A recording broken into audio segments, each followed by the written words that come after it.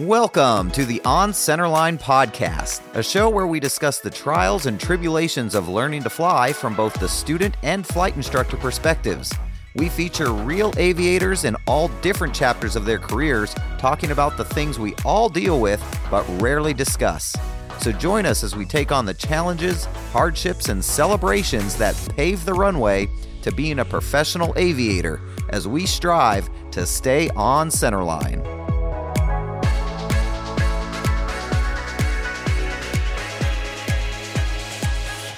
Hey everybody, welcome back. It's been a little while. It's been a very busy summer and I haven't got a chance to make nearly as many podcast episodes as I was hoping to, but now that fall seems to be on its way in at least, as the flying slows down, I should have some more time to record some more podcasts. So, but yeah, as I mentioned, it's been a busy summer. I've been doing a lot of pre-solo checks. A lot of new students soloing, so I've been going up with them prior to their solos just to make sure that they're going to be safe out there and that they know the things they need to know. And through this experience, through all these flights I've been doing, I've really identified a lot of holes in students' knowledge and abilities as they are moving towards their first solo. So I thought we'd take the opportunity today to talk about the things that every student pilot should know or be able to do prior to their first solo. And this is by no means a comprehensive list. These are just the things that through the past few months, as I've been doing all of these pre-solo checks, for that matter, even some mock check rides, these are the areas I've seen deficiencies in knowledge and or ability. So I thought we'd cover these topics, and for you flight instructors out there, hopefully you can use this information to make sure your students are competent with these topics and these skills. And for you student pilots out there, if these are things that you haven't done or don't know, be sure to study up on them or talk to your flight instructor and make sure you get some good training in these areas before you go out on that first solo. All right, so let's dive into it. Let's see here. I got my list, and we're going to talk about some things first from a knowledge standpoint, things that you should know before soloing. Now, I'll start this off by saying I personally, and this may be an unpopular opinion, but it's my policy as an instructor that none of my students solo prior to passing their FAA knowledge exam. And not only do they need to pass it, but all my students, for all certificates and ratings, need to pass their knowledge exams with 80% or better. I know the FAA only requires 70%, but that's not good enough for my students, and so they're held to a higher standard. 80% or better, or they have to retake it. And I make that very clear to them up front, and we work together to make sure that they're going to score 80 or better before they go and take that. But I have my student pilots, my pre-solo students, take that knowledge exam prior to their first solo, because the way I see it, if they don't know enough to be able to go and pass that test, they have no business being out there flying around by themselves. And unfortunately, these topics that I'm about to cover are things that I think a lot of people would agree that any pilot, whether they're a student pilot or not, who's out there operating an aircraft in the National Airspace System should know these things. But unfortunately, we've had some deficits in this knowledge with a lot of these pre-solo students that I've been seeing. So the first thing is airspace. We need to know the different classes of airspace. And for that matter, we need to know the weather minimums that are required for us to fly in those airspaces. Now, one could make the argument that a student pilot isn't going to be flying in any airspace that they haven't received training in and that their instructor hasn't signed them off for. And while I would usually agree with that and hope it to be true, there are at times extenuating circumstances where a student might find himself or herself in a situation that requires them or maybe not even requires them, but where they find themselves flying in airspace they weren't planning on being in, whether knowingly or unknowingly. And so they need to know the requirements for being in each airspace, how far away from clouds they need to be, what type of visibility they need, and what permissions, of course, they need in order to fly in any given airspace. So as an example, at Twin Oaks, we are a Class Golf, Class G airport. Okay, and Class Echo starts at 700 feet above ground level. That's also important to know what the limits of Class Echo and Class Golf airspace is in the area that a student is flying in. Just to the north of Twin Oaks, though, we have the Hillsboro Airport, which is a Class Delta airspace, and it's one of the busiest Class Deltas in the state. Probably in the country for that matter. But, I don't typically endorse my students to go to Hillsboro at all, generally by themselves, but let alone when they first start soloing. However, what I do is make sure they have training in Class Delta and specifically at Hillsboro, because I do give them an endorsement to go into Hillsboro only if a landing at Twin Oaks cannot be made safely or within the student's comfort level. Twin Oaks can be a challenging airport to get in and out of, and there are days where even on nice days, a landing at Twin Oaks can be a little challenging for students. And if they ever find themselves in that situation, they know that they need to just go up to Hillsboro where there's bigger runways, more options for runways and wind, and they can land there. So I make sure that they are proficient in talking with the tower and operating in that airspace and familiar with the airport. And then I give them the endorsement saying that they can go there only in the event a landing at Twin Oaks is not feasible. But if they didn't know how to operate in that Class Delta airspace or how to properly enter it or get the weather, and they weren't familiar with it, that would be a problem. And so I make sure all my students are familiar with the Class Delta operations. And of course, even though they're not going to be going into the Class Charlie airspace at Portland by themselves, it is fairly close by. And if they're not familiar with the area and where the boundaries of those airspaces are, they could very easily accidentally fly into the Portland airspace. So just having this knowledge of airspace, the boundaries, the limitations, the weather minimums, the permissions required, the equipment required, this is all just standard knowledge, in my opinion, that anybody operating an aircraft needs to know, regardless of whether they're a student or not. All right, next, again, this is something that seems maybe obvious, but emergency procedures. There is a long list of items that every student or pilot is required to receive training on by the instructor endorsing them for solo prior to them soloing. This is in part 6187D. Okay, 6187 Delta outlines all of those items. And certainly emergency procedures is one of those items. However, lately I've been seeing, again, a deficit in the knowledge kind of required. And so typically what I'll see is I will present an emergency situation to a student and they will reach for a checklist, which is not a bad thing by any means. We need to be using checklists. However, they will be relying on the checklist to the point where if this emergency were real, they would be wasting precious seconds or even minutes just finding this checklist and going through it when there should be other things that are prioritized in that moment. So these emergency procedures need to be memorized. They need to be memorized and they need to be second nature to the point where, when I say, oh, you lost your engine, what are you going to do?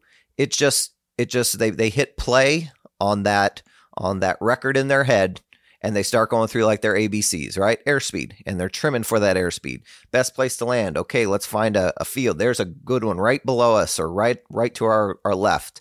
I'm going to head straight for that field and get over the top of it. It's this proficiency with the emergency scenarios and the memorization of the checklist items and the procedures that seems to be lacking. And so it seems to me that so many students are just trained to look at the checklist and go off the checklist, when in reality, if they're facing a problem like that, they're just not going to have the amount of time that they are taking in these simulations to deal with the problem. So we need to make sure our students have these emergency checklists memorized. Certainly use the checklist to back up your flows, but have the flows memorized, especially the key items. Like in the instance of a engine failure, they should know that they should first be looking at the gas, right? Looking at the fuel, making sure the fuel's on, making sure the mixture's in, making sure the primer's locked. Then looking at the air, making sure the throttle's open, making sure that the carb heat is on if it's a carbureted engine, or an alternate air source if you have one. And then making sure there's spark, right? Making sure the magnetos are on. So those things need to be memorized, and they need to be addressed and checked immediately through memorization, then followed up with a checklist, time permitting. Next, we need to make sure our students are familiar with the area they're flying in, and not just by hitting the direct to button on the GPS. We need them to be familiar with local landmarks. They should be able to basically go out and navigate in their practice area to and from the airport completely through pilotage. They shouldn't need a GPS. They shouldn't need a chart. I'm not saying that you can't use a GPS or that you shouldn't have a chart with you. All I'm saying is they should know the area well enough that they can just look out the window, tell where they are, and know how to leave the airport and come back to it without requiring any external sources of information other than what they see out the window. Next, again, this is another one that seems perhaps a little obvious, but airworthiness requirements. We are getting ready to sign this individual off to take an aircraft out into the sky by themselves. They need to know and need to be able to determine if that aircraft is airworthy or not. And so many of the students I've been working with, I ask them, hey, how do you know this aircraft's airworthy? And I get blank stares. Or they'll say, oh, I run the checklist. Or, well, I'm doing a pre-flight. The answer, while parts of it may be correct, is so far from the full story. And when we get into things like required documents or required inspections, these are things that they've never even heard of or seen. So from day one, I'm making sure that my students know how to look up the maintenance records of that aircraft, make sure that it's in compliance with all of its inspections and airworthiness directives, making sure that all the documents are present, and making sure that the aircraft has all the required equipment that is required for daytime VFR flight. Okay, part 91205. They need to know where this information is, and they should know these acronyms, A tomato flames. If they don't know the whole acronym, that's okay, but they need to know the pieces of equipment in their plane that are required. And at the very, very least, they need to know the regulation to find this information in 91205, so that if they had any question, they could go and reference it. So the 8 tomato flames, arrow for our documents, aviates for our inspections. And I just want to clarify something for the aviates acronym, because I see a lot of misunderstanding with the aviates acronym. So while there are valid variations of this acronym, here's the variation I use, and I'll tell you why certain variations are wrong. Aviates is A for annual, V for VOR, which of course is only required for IFR flight, but nonetheless, the VOR inspection. I is a number 1 for 100-hour inspection, which is only required if you're operating for hire.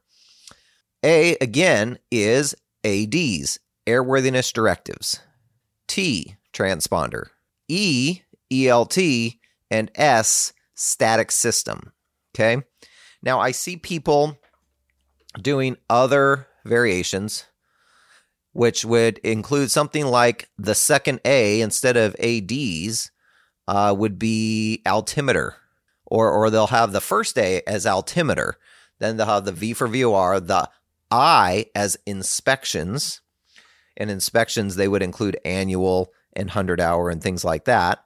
And then they would go on and say that the T is transponder, or the A, the next day would be their ADs, the T transponder, ELT, and then they'd say static system again. So they have altimeter and static system in the same acronym. I ask them, whenever people come and tell me that, I say, show me where your altimeter inspection is and when it was done. And they might find it, and then I'll say, okay, now show me where your static system inspection is. And they'll just be looking forever and ever. And they'll never find it because it's the same inspection as the altimeter. The static system and altimeter is one inspection. So if you were using altimeter in the Aviates acronym and static system, you are just saying the same thing twice and not being very efficient with the use of the acronym. So A is annual, V is VOR, I is 1 for 100-hour. The other A is airworthiness directives, T is transponder, E is ELT, S is static system. Every single one is a unique and individual inspection. All right, that's kind of a side note. Anyway, so our students need to know what makes an aircraft airworthy. They need to know what inspections are required to have been done and when they were done. They need to know what documents the plane needs to have with it. They need to know what equipment they need to have operational. And for that matter, they need to know what to do with inoperative equipment if it's not required for their flight. And then finally, of course, they need to know how to do a thorough pre-flight inspection, which most students do. I think that's covered pretty well. It's rare that I find anything glaring that's overlooked in a pre-flight. But those are kind of the 4 things that make an aircraft airworthy. Proper inspections, proper documentation, proper equipment for the type of flight being conducted or the operation being conducted, and then the final determination by the pilot in command through a thorough pre-flight that the aircraft is safe and airworthy. All right, so those are a few of the things that every student pilot needs to know before doing their first solo. And again, by no means a comprehensive list, but just some of the areas that I've seen deficiencies in. Let's move on to all the things a student pilot should be able to do prior to their first solo. Again, these are areas that may seem somewhat obvious, but I've seen deficiencies lately in these skills. So, first and foremost, and this is one I'm very passionate about, power off landings to runways. We should be able to take any student who's ready to solo, take them onto the downwind leg, pull the power on that engine, and they should be able to put it on the runway.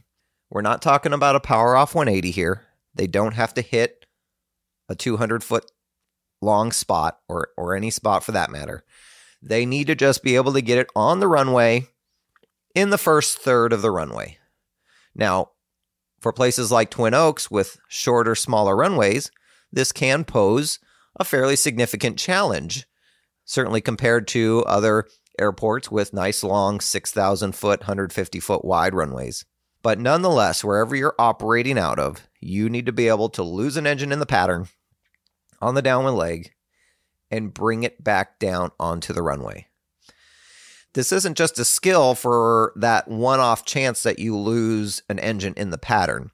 We all know that, it's a pretty small chance you're going to lose an engine at all, let alone in the pattern on the downwind leg. But the point is that this skill is half of what's required when it comes to losing an engine anywhere and being able to put the airplane down in a given spot. When we are doing engine failures out in the practice area, I'll pull the power. Oh, you lost your engine. What are you going to do? So many students, they'll do one of many things.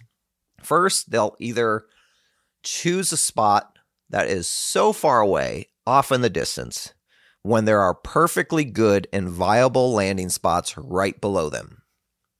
So I tell everyone, when you lose an engine, where's the first place you should be looking for an emergency landing spot, assuming there's no runways within gliding distance? The answer should always be right below you. If you don't find anything directly below you, then you can start moving your eyes outward to try to find the closest viable option.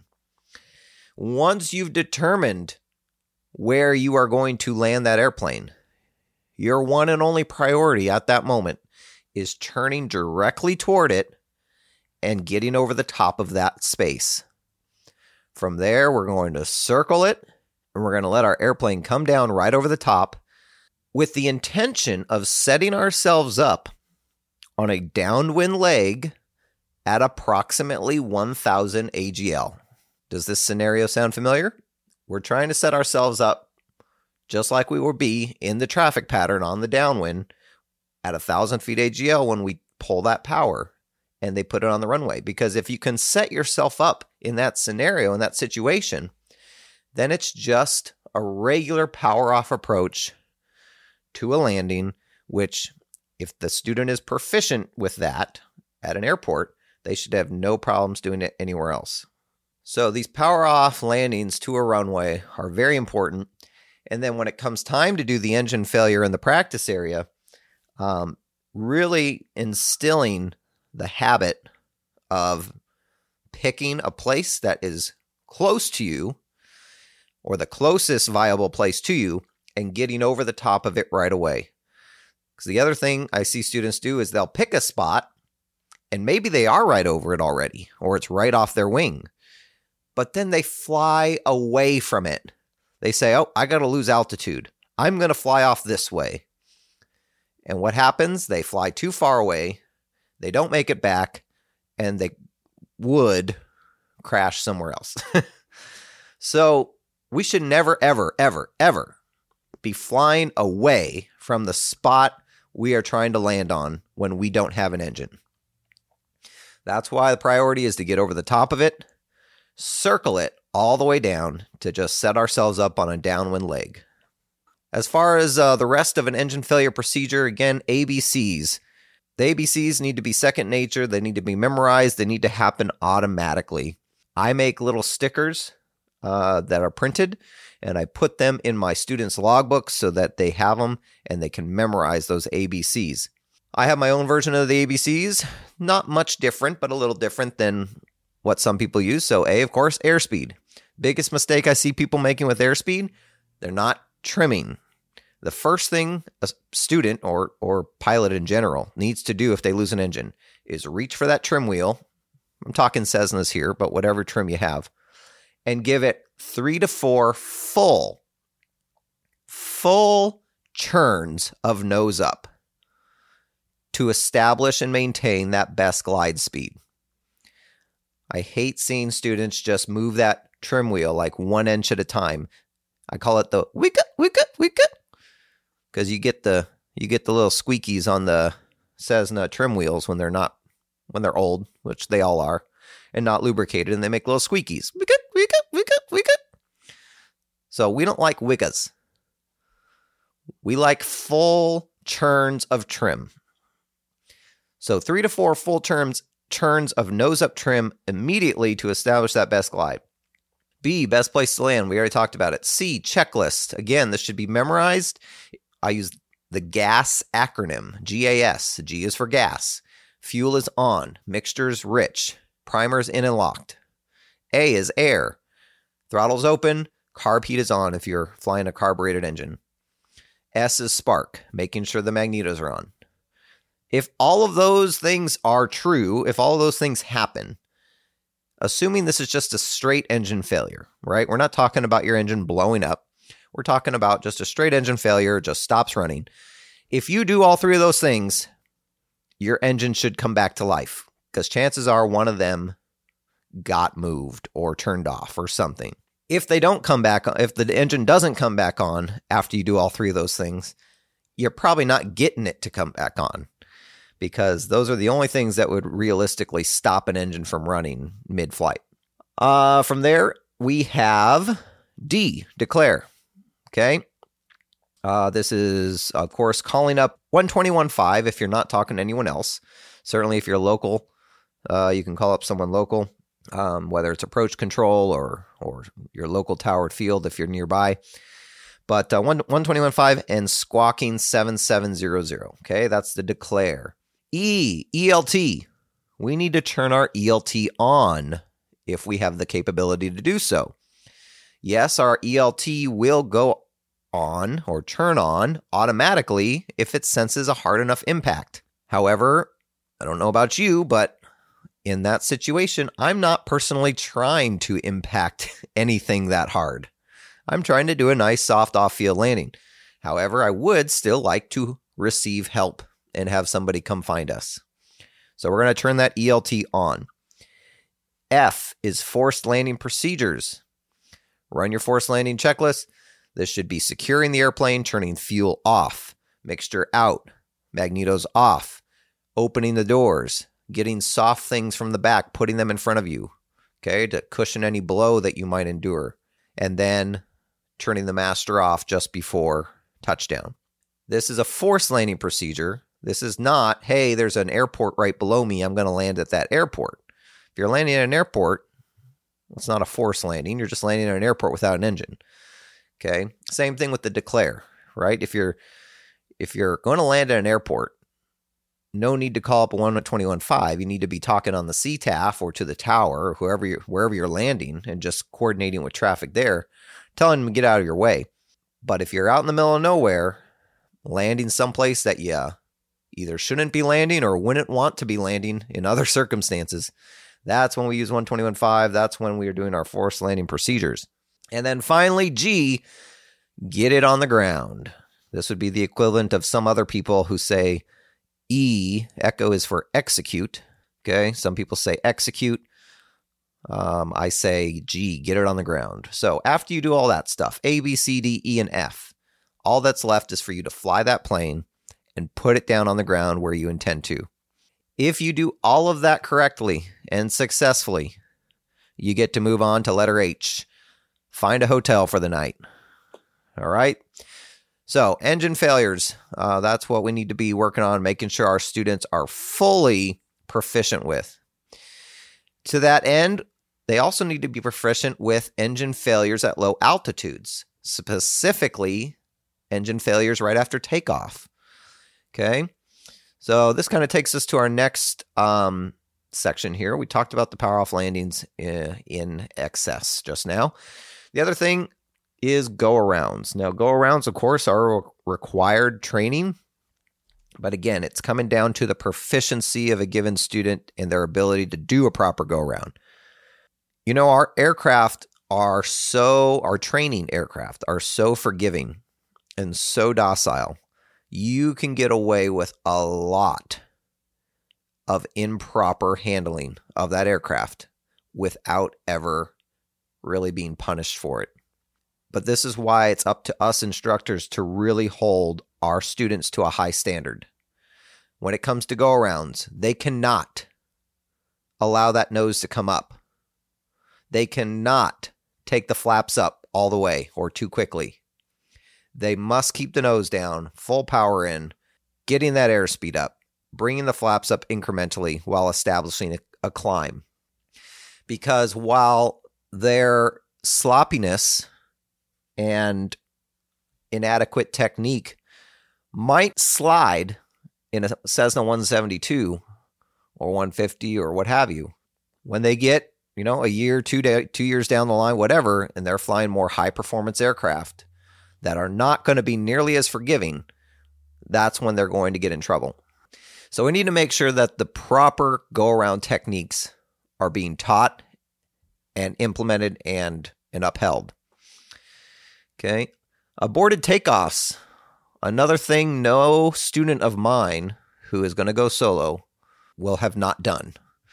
Every student needs to know what it feels like to abort a takeoff and how to maintain control of that aircraft at high speeds as it's rolling down the runway and bring it to a stop.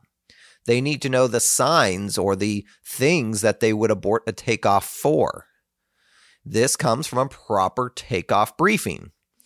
You can go back to my previous episode, the 70-50 rule, where I talk about takeoff briefings and abort plan briefings. Those are so important, and they're another thing that students fail to be proficient at. Primarily, they'll be taught kind of a black and white, just one size fits all abort plan. They'll say something like, oh, we're going to be off the runway by halfway. If we're not, we're going to abort. If we climb out and we have an engine failure below 500 feet, we're going to go straight ahead. If we have an engine failure above 500 feet, we're going to turn back around and land on the runway. And I'll often ask them, so you have an engine failure at 600 feet, you're going to turn around and land on this runway. And they'll say, yep. And I'll say, have you ever done that before? They'll say, nope. And then I'll go and I'll pull their engine on them at 1,000 feet, and they won't be able to get to the runway. So these pre-takeoff and abort plan briefings are never, ever, ever one size fits all.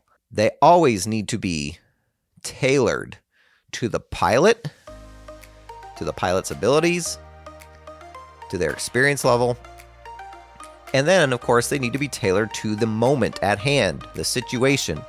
They need to be tailored to the location, the conditions, the aircraft. No 2 days are the same. No 2 aircraft are the same. No 2 situations are the same. So you need to make sure you're doing a proper abort plan briefing that is going to be safe and appropriate for your skill level as a pilot, and that you have proper expectations for the conditions that you're in, that the airport you're at, and the way your aircraft is loaded, what the winds are doing. All of those things need to be accounted for when briefing an abort plan for takeoff. All right, guys. Well, that about covers it for today. Those are the things that I think every student pilot needs to know or be able to do prior to their first solo. And again, not by any means a comprehensive list, but these are the areas I've seen deficiencies in over the past few months of doing dozens of pre-solo checks, and like I said, even some mock check rides.